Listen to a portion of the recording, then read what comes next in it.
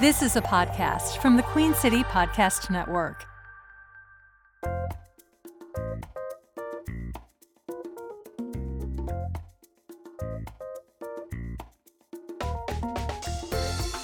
How many times have you thought to yourself, I wish I could know more about, well, you fill in the blank. You've come to the right place. I am Chuck Jones, Executive Director of Commonwealth Charlotte and the host of the Know More podcast. Each week, we'll help you know more about some of the challenges faced by low-income wage earners in Charlotte and nationwide, seen through the lens of organizations whose mission it is to address those challenges. So thank you for coming, and here we go. I'm so happy to be with you today.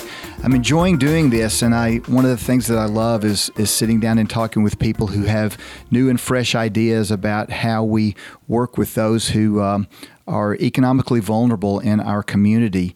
Friends that I know, friends that I've made, people all over Charlotte doing innovative and great things. And my guest this week leads one of those organizations, a very forward-thinking organization relating to addressing food insecurity in the Charlotte area.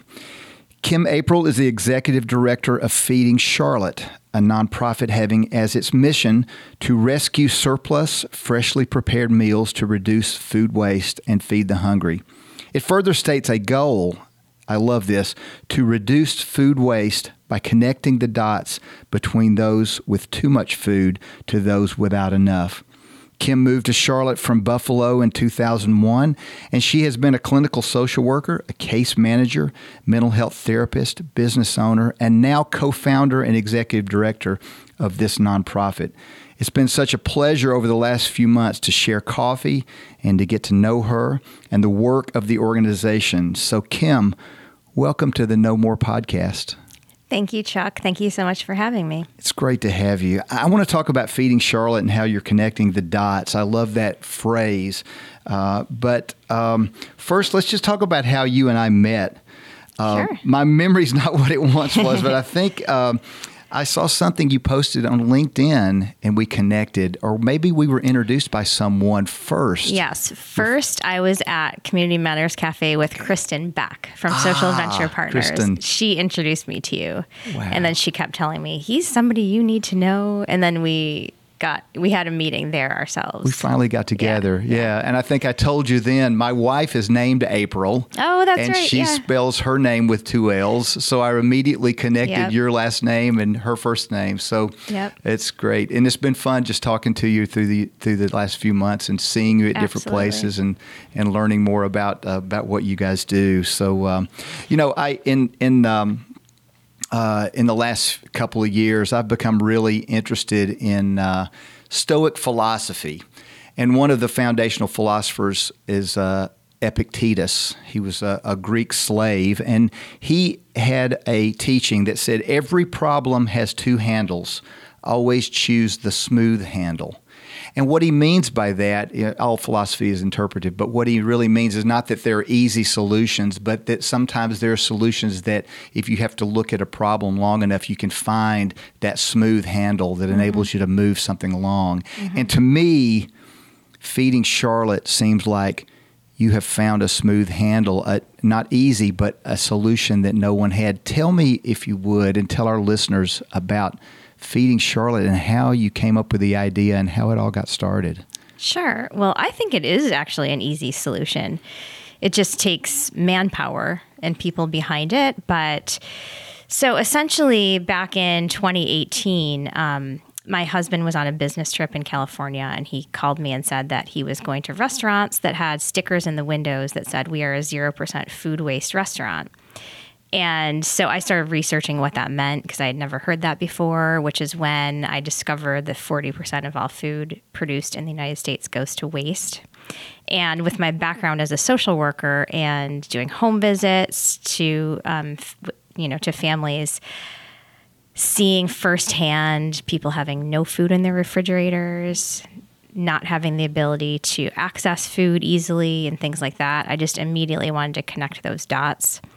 So realizing that we don't have a food shortage problem, we have a food distribution problem. And so I just started trying to brainstorm and asking for help with how we can get this excess food distributed instead of throwing it away. So that's where the idea began. And then we researched what names we could come up with for an organization. And at first we had the name Food Connection. So we Googled it to find out if anybody else was using that name. And they were. There was an organization in Asheville called Food Connection. And they were doing the exact same thing that I wanted to do. So I called up the executive director of Food Connection. We had a 2-hour conversation. She invited myself and my 2 co-founders to Asheville to shadow them. We stayed there for 3 days, learned how they do everything, basically by using volunteers to transport this excess food to other organizations that feed the hungry. So for all of 2019, we were actually the chapter of Food Connection. We were Food Connection Charlotte. And then in 2020, the beginning of 2020, we branched off as our own organization. Perfect timing. Yeah, but we still use their model. We learned everything from them, have a great relationship with them. And we have 95 food rescue drivers that transport this food directly from food donors to food recipient organizations. It's a very smooth process. And like I said, it is actually pretty easy. Well, the one thing I love I love so much about that, and I took some notes. I want to go back to a few of them. Okay. 40% waste. I know. That is a phenomenal number. I know. And what were restaurants doing, or what do restaurants do when they're not involved with you? It's just thrown away? Well, yeah. I mean, sometimes they compost it, which is better than throwing it away, right? But we have so many food insecure people in our community, in every community, really, that is such a shame to throw it away. But where we come in as Feeding Charlotte is that none of these food donors want to throw the food away. Right. But it's the easiest thing to do. Right. Because you need somebody to research where it should go, to bring it to the organization, figure it all out. And they just don't have the people to do that. They're exhausted, they're overworked. So that's where we come in, to just make it easy for them. And you said in the course of talking about that I love the way that you redefine the problem. It's a distribution problem. Mm-hmm. It's the link. It is that connecting of the dots. Yeah, absolutely. There's enough food to feed every American 3 meals a day if we could get this excess food to them. Right. And it's good food. It's amazing food. Yeah. So we specialize in collecting prepared foods. There are other food rescue organizations that get, produce, dairy products, things from grocery stores.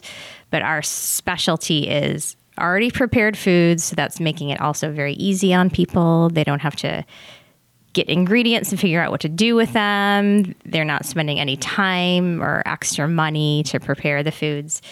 And yeah, some of these chefs that we work with the food we get is so amazing. I'm always like, ooh, I want some of that. I don't eat it, but I would be tempted. I would be very tempted. It's very tempting. You have a lot of self-control there, which is also a stoic virtue. So let me ask another thing. One of the things that I've learned in my journey in working with organizations is that people really want to do good, mm-hmm. but sometimes they just don't know how. Exactly. And so do you have any, you don't have to name any names, but do you have any specific instances where you can think of the restaurants that you talk to, or the caterers that you talk to, and what their reactions were by you bringing this solution of how they can do good to them? How's the reaction been? Every reaction is thankful. Just very thankful, I would say. You're right. They really want to do good. They want this good food to not go to waste and to go to people who really need it. And they're just all very grateful. That's all I can say. A lot of gratitude. Yeah, for just the opportunity to be able to do it. Yeah. Now, you mentioned 95 rescue drivers. Yes. How do you find your drivers? Okay, so we actually have food rescue software we use. It's called Chow Match. Okay. It's been a game changer for us. So what happens is we get a food donor on board and they register in the system. And then we get the food recipient partners. We have about 25 organizations across Charlotte who receive the food. They register in Chow Match. And the volunteers come in. I would say it's mostly word of mouth at this point. I mean, we do some targeted social media posts to try to get volunteers, but really it just somebody does it, loves what they're doing, and tells their friends. So the food rescue drivers go in and sign up in Chow Match. In order to be eligible to drive the food, they have to take and pass a food safety quiz. A lot of people actually don't pass. It's a very hard quiz, and they're on the waiting list. So I'm sure it is. There's more than 95 who've wanted to do it, but they still have to pass the quiz. Wow. So, so once a food donor goes in and basically posts what leftover food they have, it automatically matches to one of our recipient organizations based on, the time of day, the amount of food, the location, and all of that. And then an alert goes out to all of our volunteers via text or email, whatever they choose, essentially saying a food rescue is available between 1 and 2 p.m. The pickup location is this. The drop-off location is this. And they go in and sign up for it. And it takes probably an average, at the most, 5 minutes for our food rescues to get picked up by a volunteer. That is a phenomenal number. Yeah. And prior to using this software, I was just connecting it all myself. Right. So I was calling people, making a lot of phone calls. Can you take this food? Can you, rescue this food for us? So this software that we have now has just changed everything. Wow. Yeah. So let's talk for a minute. I love that. Recipient organizations. Mm-hmm. Give our listeners an idea of who some of those could be. Sure.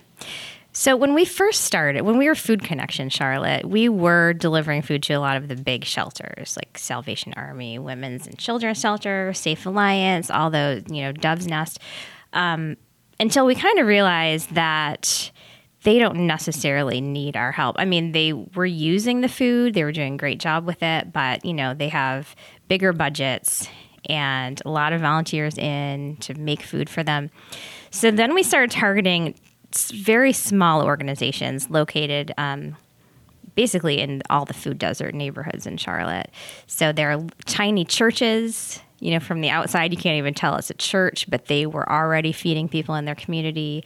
There's a lot of transitional housing facilities where maybe 10 to 12 men or women live who, coming out of poverty or living on the streets or something like that. So a lot of places like that, some more well-known, like the Relatives is one of our food recipients. Supportive housing communities, all their transitional housing facilities. But there are actually a lot of very small churches who know their communities so well that they're the true heroes who know who needs the food. So we kind of give them the food and trust them to know how to get it out to the people who really need it. Sometimes the people come to them and get the meal. Sometimes they have their own volunteers drive it to people's homes.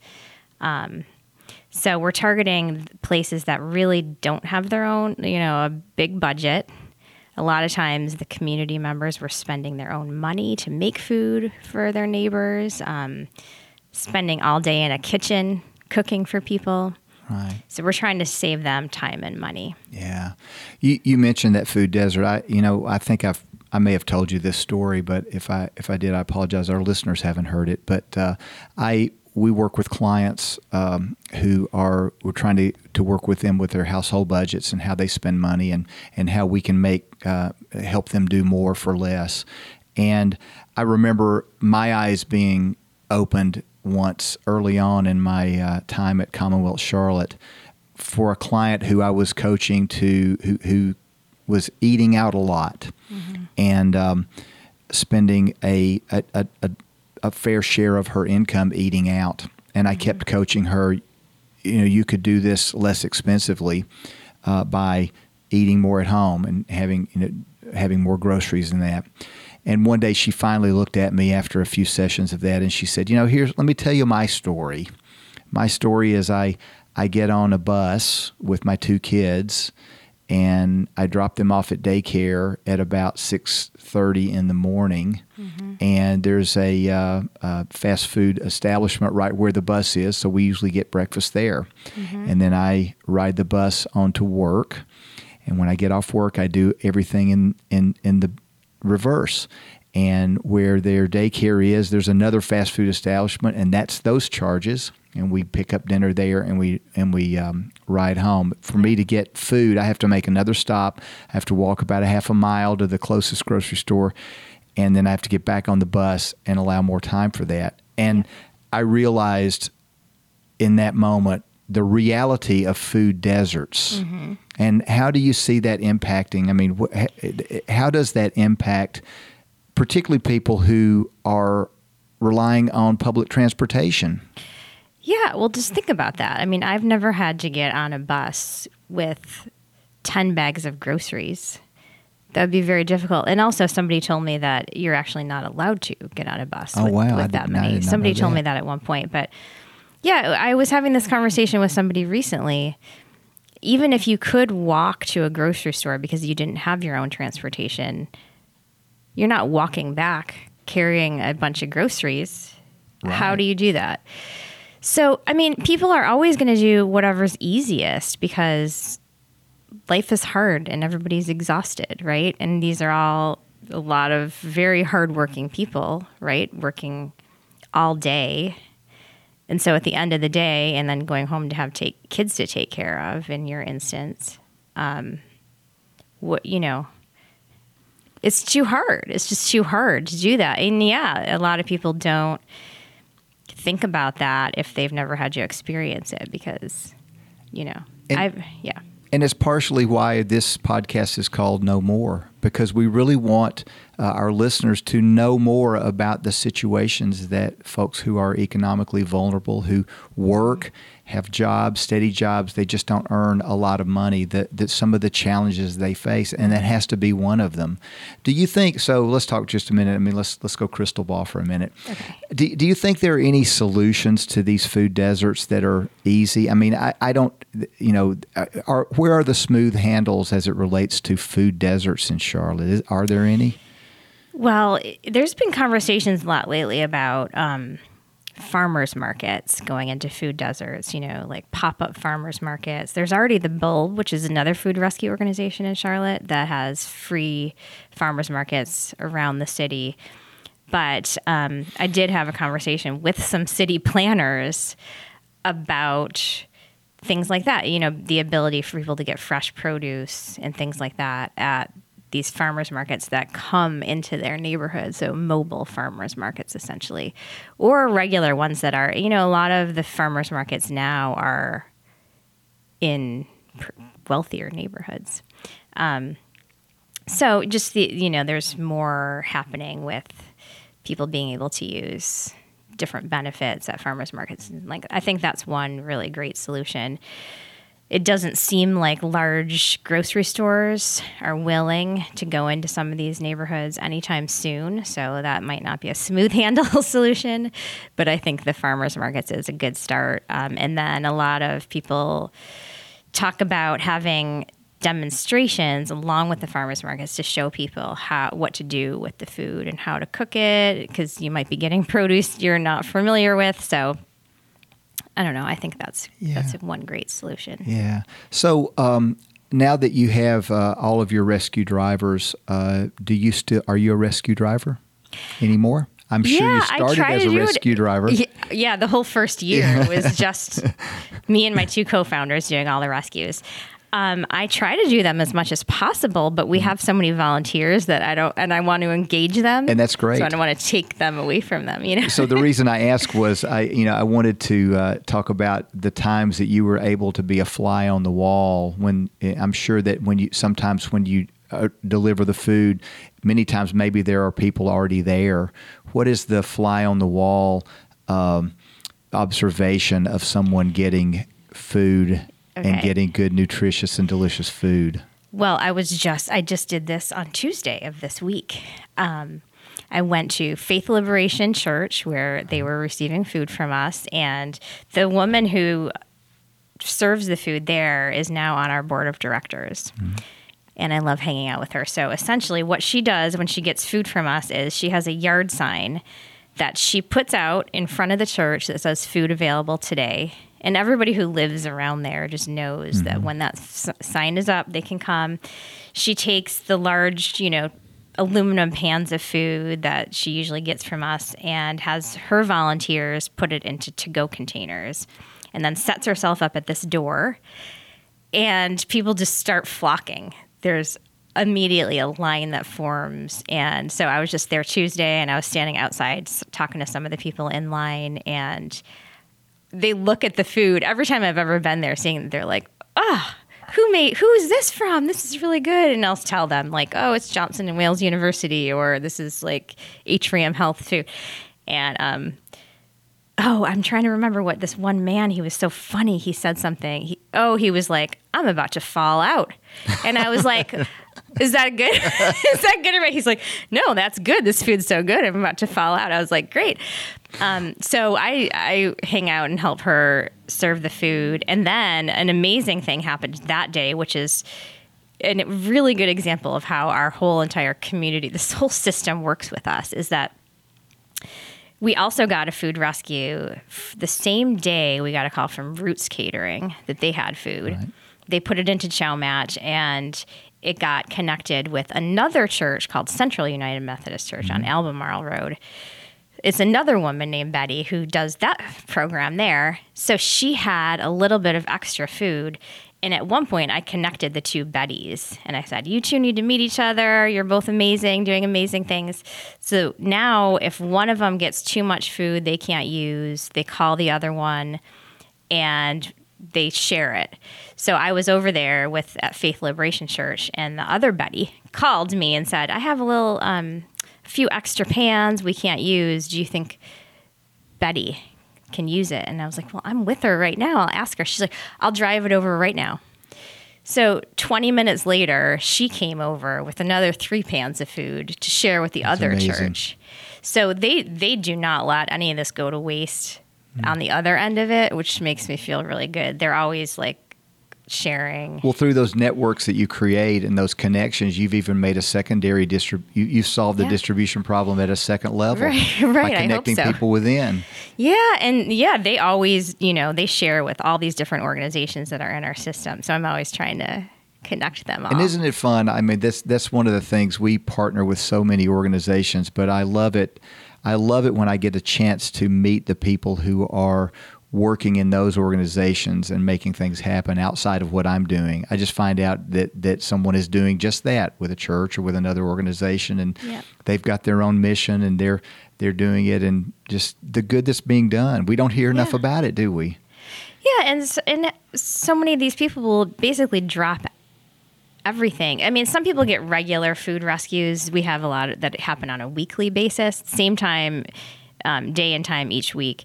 But some are just random. An event occurs and there's a lot of food left over from an event. So we don't know that's going to happen. So it gets entered into the system and matched with somebody. And on that receiving end, if they see that coming in, a lot of times they'll drop everything and be like, oh, we have food to give people now. We're going to do a special dinner tonight and feed people an extra day this week, or whatever it is. They're just willing to do whatever for their communities, It's amazing. What a smooth handle you've found here and made these things work. You've told us so much, and I really do. I've really enjoyed talking with you again and sharing your mission with our listeners. But if there's one thing that you would like people to know more about, whether it's Feeding Charlotte or whether it's food insecurity or food deserts, what is the one thing you would like to leave our listeners with?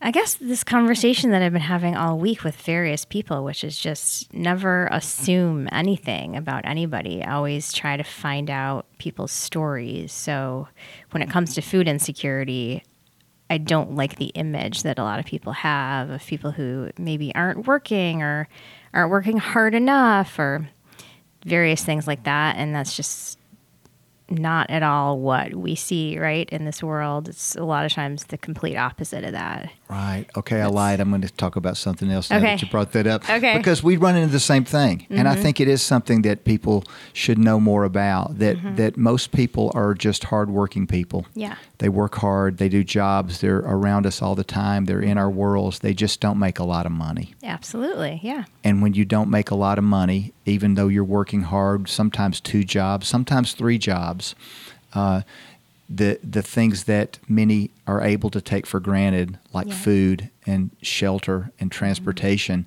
are just not economically available to them. I know. And food should not be something that Food should not be something. people struggle. It's a human right to get good, for everybody to have good food. It shouldn't matter what your situation is. And obviously now we know the food exists. We just need to get it out to people. So Yeah, that's great. So your bios on your website says that you love historical fiction. I Yes. never ask people the word favorite because the favorite's too hard for me. But tell me a good historical fiction that you've read lately. Oh gosh, well, this might be kind of embarrassing, but there's a series, the Outlander series. I don't know if you've heard of it. It's the history of Scotland and all that kind of stuff. There's a ton of books in the series. I'm on halfway through the last one right now. And now it's also a television show, but I love Outlander. Oh, great. That's awesome. And you travel. Have you been to Scotland? I have not been to Scotland. Now no. you're going to have to go after reading. I know. My husband has been. We are actually going to Italy this summer, though. So we are trying to get our kids around before they go off to college. We're trying to get them to as many places. Yeah, that's great. So tell us before we close. Tell us how we could, how our listeners could get involved with you. What's the best way to reach you? So basically just go to feedingcharlotte.org. All the information is on there. If you want to sign up to be a food rescue driver, you can do so on the website. If you want to volunteer in other ways, you can sign up on the website. You can reach me through the website. So just go to feedingcharlotte.org. Yes, feedingcharlotte.org. Well, thank you for taking time with us. Thank you so much much for for having me. sharing This with is our fun. listeners. I just want to close by saying there's so many things that are being done in our community that are good. So many organizations that are reaching out to those who do work hard and just don't make very much money. And Feeding Charlotte is one of them. And it's been my pleasure to have my friend Kim with us today. So if this is your first time with us, come back. If it's not, keep listening, and we will be back next time. Thank you so much. Okay, thanks for listening. If you want to know more about Commonwealth Charlotte and the services we provide, see our website at commonwealthcharlotte.org or email info@commonwealthcharlotte.org, and someone will be in touch with you. Thanks for listening, and we'll see you next time.